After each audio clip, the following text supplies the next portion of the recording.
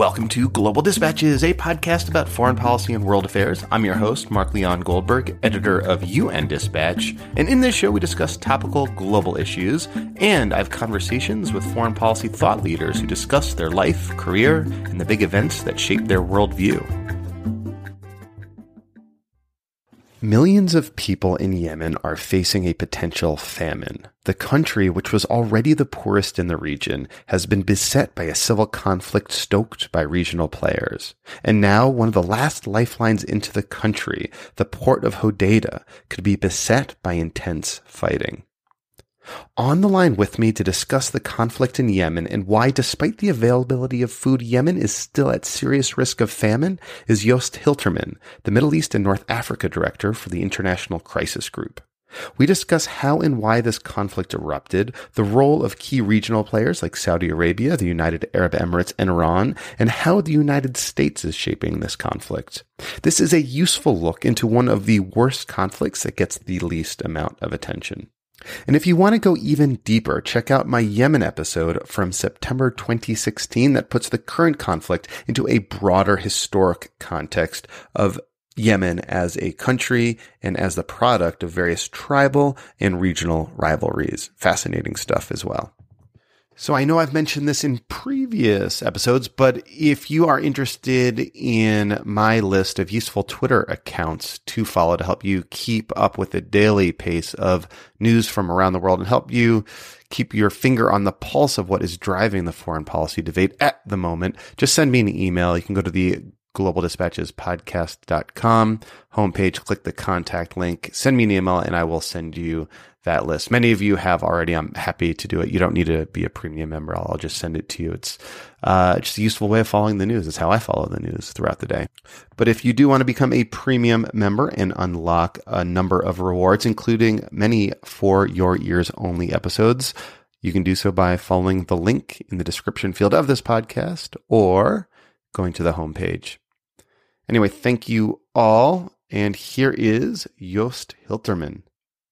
Looking for a trustworthy podcast to bring you unfiltered viewpoints and experiences on global health? Tune into Global Health Matters, the podcast that connects silos and amplifies diverse voices to give you a holistic picture. Each month, Dr. Gary Aslanyan from the World Health Organization hosts discussions with guests spanning former ministers of health, award-winning journalists and authors, and frontline public health workers. Join listeners from across 180 countries for an exciting Season 4, launching in June. Global Health Matters is available on Apple Podcasts, Spotify, and YouTube. About a week ago, I was speaking with an economist from the World Food Program who told me that something like 90% of all food in Yemen is imported, and about 80% of all those imports come through Hodeidah, that one port. What's the situation there right now? So Hodeidah is indeed the most important port that Yemen has. Of course, there is Aden in the south, which also has a port but doesn't have the same capacity. And that is currently in the hands of the legitimate government of Yemen. Hodeidah has been in the hands of a combination of Houthi rebels and forces under the former president, Ali Abdullah Saleh, who have teamed up in fighting the government of Abu Trabu Mansour Hadi and ousting that government 2 years ago. So the control of Hodeidah has allowed the Houthi rebels and the Ali Abdullah Saleh forces to continue to supply food to the north of Yemen, which is where the vast majority of the population live. But the supply has been weak because the problem is that the Hadi government is supported by Saudi Arabia and the United Arab Emirates, and they have imposed a blockade on Yemen. And mostly in order, and certainly ostensibly, in order to prevent arms shipments from reaching the Houthis and the Saleh forces. And the main culprit here, the main party that stands accused, is Iran. We can come back to that. But in any case, that blockade is there. But it has also affected the supply of basic goods. Now, goods are coming into Yemen, but because there is a blockade and because there are also financial problems with the central bank, there are real shortages. People cannot afford to buy food. So there's food on the shelves, but many people cannot afford to buy. So there's a lesser supply and less money on the market. So all of that means that now we face imminent famine in Yemen. And if the port of Hodeidah is attacked by the other side and the supply line to Sana'a, the capital, is cut off, then I think we can be sure that famine will in fact break out in Yemen. So is there currently a total blockade of Hodeidah, or are the Saudi-led forces letting some shipments through? But anything that is certifiably food can get in, but often it's done in smaller boats. But there is no ban on food as such, but effectively what happens is that less food gets through. And so there is really a problem of supply, but there's also, as I mentioned, the problem of buying capacity. It's a combination of factors that is leading to the very serious humanitarian situation that the country is finding itself in. And I know your most recent report covers both those issues, but one question on Hodeidah. I mean, do you get the sense that there is going to be an offensive launched there? So that is a good question, because now we have published something, and of course we're not the only ones. Other humanitarian organizations have highlighted the coming crisis in Yemen and the importance of keeping Hodeidah open, and so has the UN and maybe some governments behind the scenes.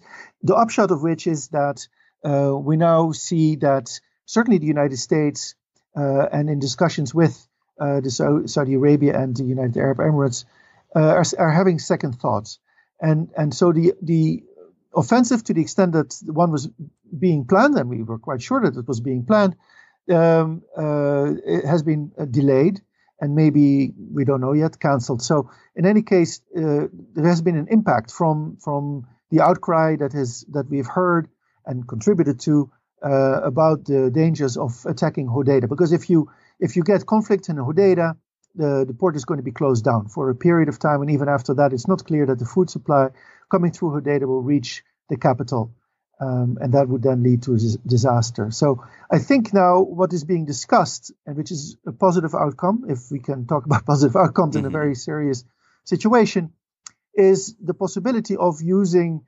a certain arrangement in Hodeidah, where certain inspections would be allowed by the Houthis to make sure that what comes in is actually food and basic goods and not weapons, to allow that to act then as a confidence building step towards a return to political talks, which in the end is what needs to happen in order to bring this war to an end. Well, that's what your report called for, right? The inspections by like a UN verification mechanism to make sure that what's coming in is indeed food and not weapons, right? And that would lead to some broader political talks.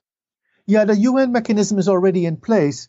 And what the UN has been doing is inspecting some ships. But so that mechanism is out on sea, at sea, I should say, and not in the port itself. So, but what it can be negotiated, and something that the Houthis might accept, we have to see, it would have to be part of the negotiation, is inspection mechanism in the port itself. Would have to be impartial, of course, so UN-led. But anyway, that might reassure the Saudi Arabia and the UAE that, in fact, no weapons are getting through, which is a legitimate request, I suppose. So what do you think changed the mindset in Saudi Arabia that attacking Hodeidah might not be the best course of action? Well, the question was why would Saudi Arabia and the UAE want to attack Hodeidah in the first place? Was the aim to defeat the Houthis and the Saleh forces, or was the aim to put new pressure on them in order to go back to the bargaining table, but with Saudi Arabia and the UAE have a better bargaining position? I think it was the latter. Now, the cost for them has gone up because of the potential embarrassment factor that would result from cutting off the main supply to the Yemeni heartland and the famine that would result from it. So I think that is something that I would like to think they don't accept from a humanitarian point of view, but might also prove politically embarrassing. So your report also takes a look at how the ability of Yemenis to purchase food, not just the food supply, is another contributing factor to this massive food crisis and pre-famine situation in the country. Can you talk a little bit about what this dispute over the central bank has to do with that? Yeah, because this thing is that the Houthis and the Salah forces, that alliance, are in control of the capital, Sana'a. And the government of Abdrabbuh Mansur Hadi,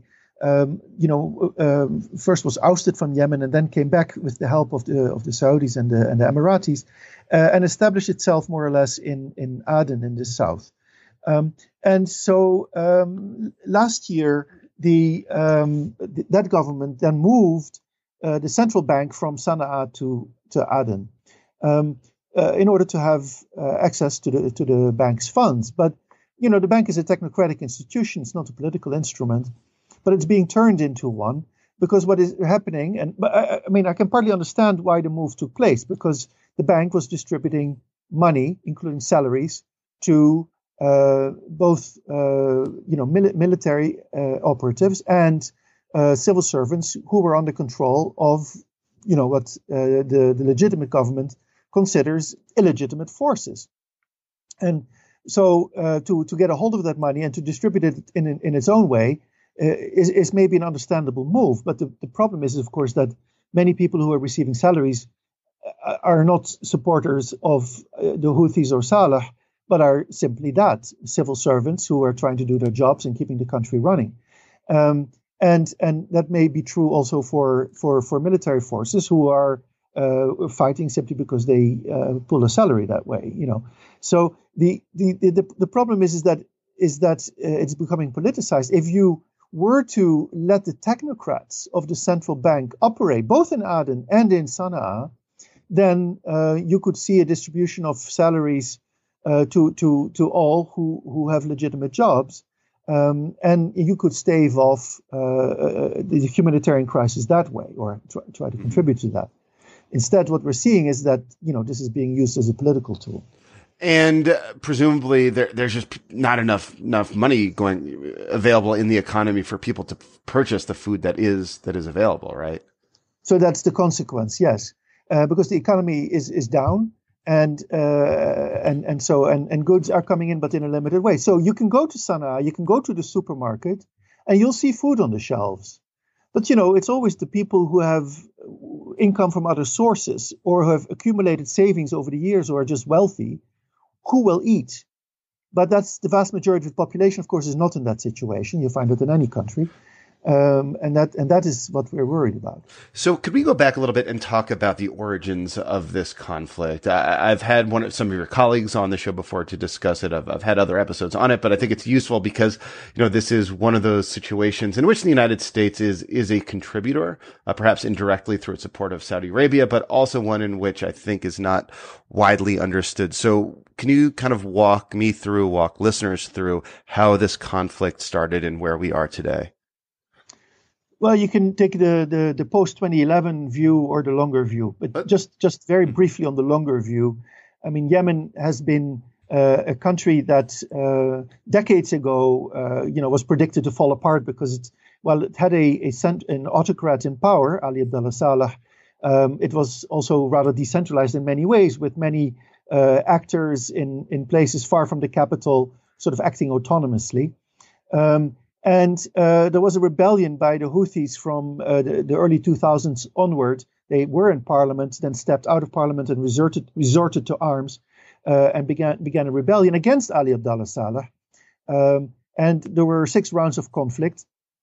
And that at that point, 2011 came around and the Arab Spring, at which point you saw a popular uprising in Yemen, just like you saw it in other Arab countries.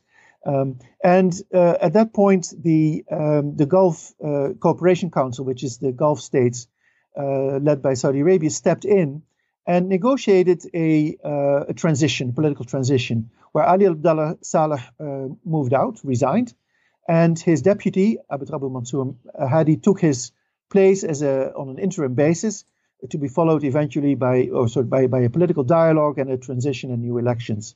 So, and this was how it was supposed to work. Like, this was lauded and hailed at the time. This was going to be a great model for ushering old autocrats out of power in a relatively peaceful, at least non-disastrous way.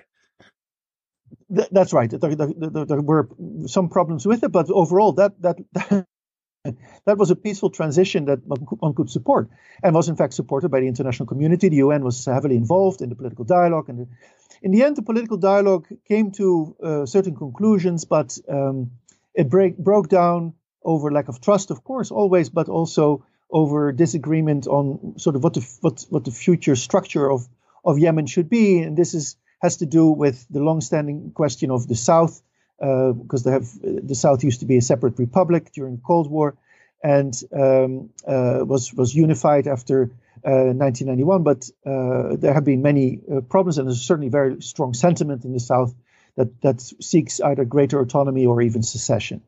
So there was no agreement over that, and the thing broke down. Meanwhile, the interim government wasn't really functioning, not really governing, not really providing services.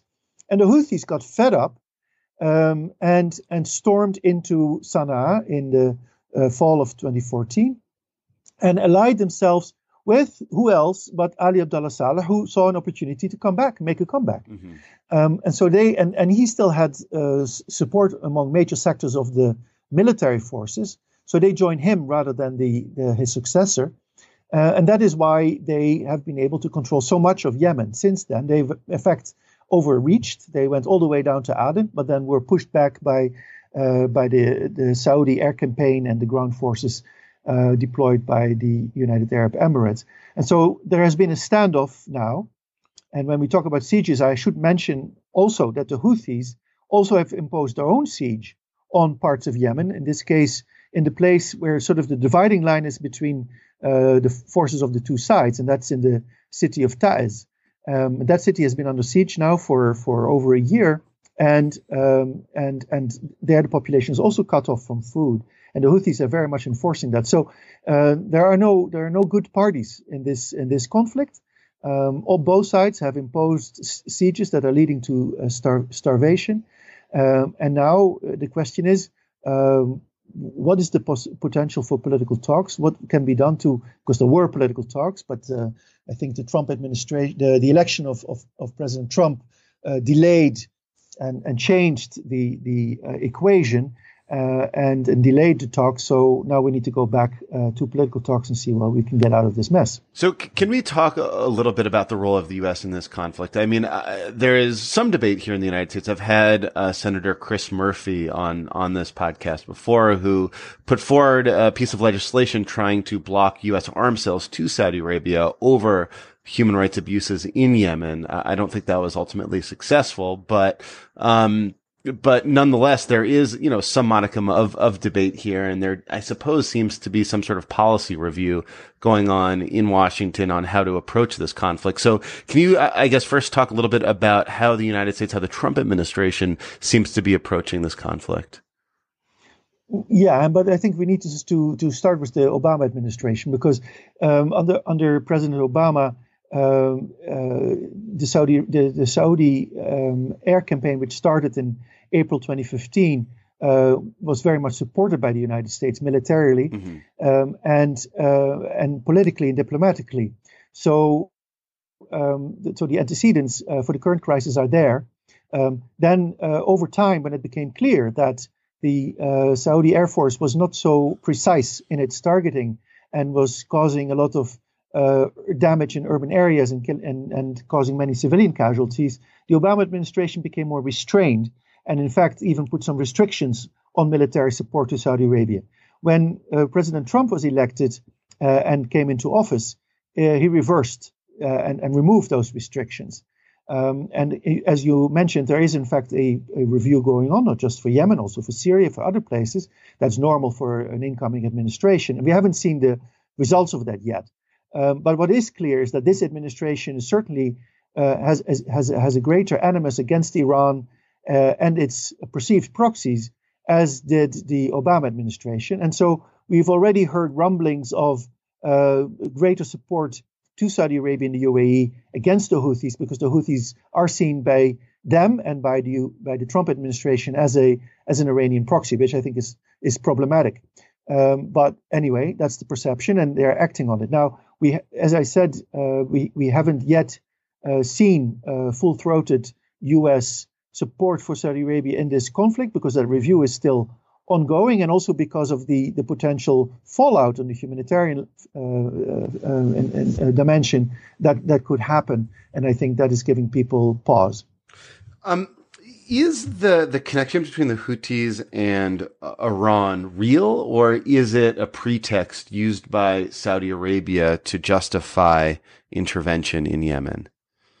Well, it's a bit of both. I mean, for sure, the connection is real. It exists. It's a fact.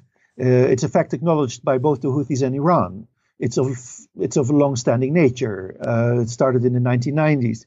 The Houthis, it's not really clear what their ideology is, but clearly in their slogans, they have been anti the United States, anti-Israel, pro-Iran, pro-Hezbollah in Lebanon. So there is no question about that. It has gone beyond that since especially 2014, 2015, and it is clear that the Houthis have asked Iran for military support. And have received some military support, both in the form of arms, but also military training by Hezbollah commanders in Yemen. So, and maybe in Lebanon, not sure. So, but the military training has happened and is happening. So we have seen a measure of military support of the Houthis by Iran and Hezbollah. The thing is, it hasn't made a qualitative difference in the war, in the sense that it hasn't allowed the Houthis to hold on to Aden, for example, or to defeat its opponents, even with the help of Ali Abdullah Saleh and the military forces. So we need to keep it in perspective.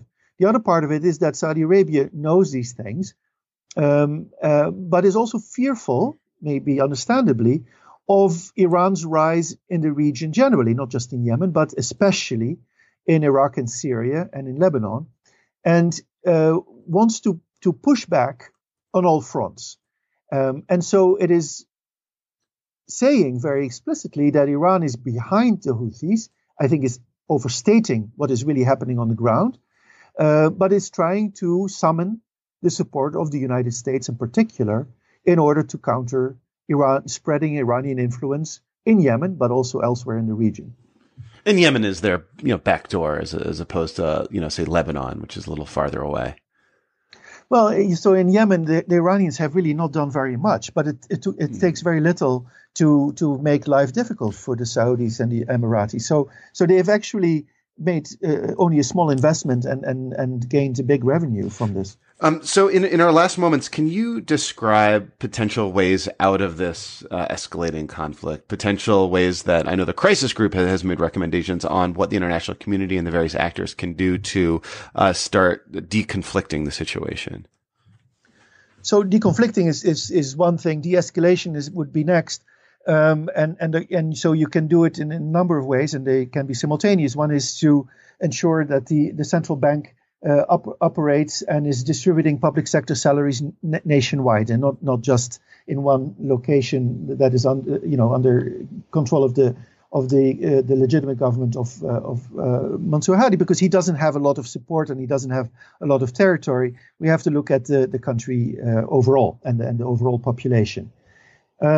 You should also look at, and I think so, some of this is now starting to happen, but at a deal over the port of Hodeidah, because that is, in fact, the main entry point for imports. And as you mentioned, imports account for the majority of goods that Yemenis consume. So that's two. And then you need to go back to political talks. They took place in the past under the Obama administration. There was a plan presented by Secretary Kerry in August of 2016, but then that was overtaken by U.S. elections. Now we need to go back. It doesn't have to be the same plan. It can be adjusted. But the fact is that plan was embraced publicly by both sides, not by the Hadi government, but by Saudi Arabia and also by the Houthis. And that was quite a feat. So we need to go back to that. And then we need to de-escalate throughout the country through a ceasefire and then go back to the hard work of forging a political deal that looks at the difficult issues of the structure of the Yemeni state and the power sharing arrangement that should lead the state forward in the next stage. And for sure that won't be easy. The Houthis will have to give up something. We know that they are good fighters, but not good administrators. We know that Ali Abdullah Saleh is damaged goods in many ways. It was his mismanagement of Yemen that precipitated the Arab Spring in Yemen.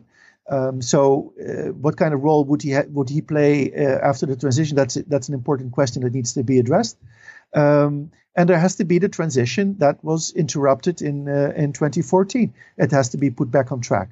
So there are huge challenges and there are no easy solutions. But moving towards famine is really the worst case scenario, and that should be avoided at all costs. Well, Joost, thank you so much for your time. This was very helpful. Thank you very much, Mark, and thanks for the opportunity.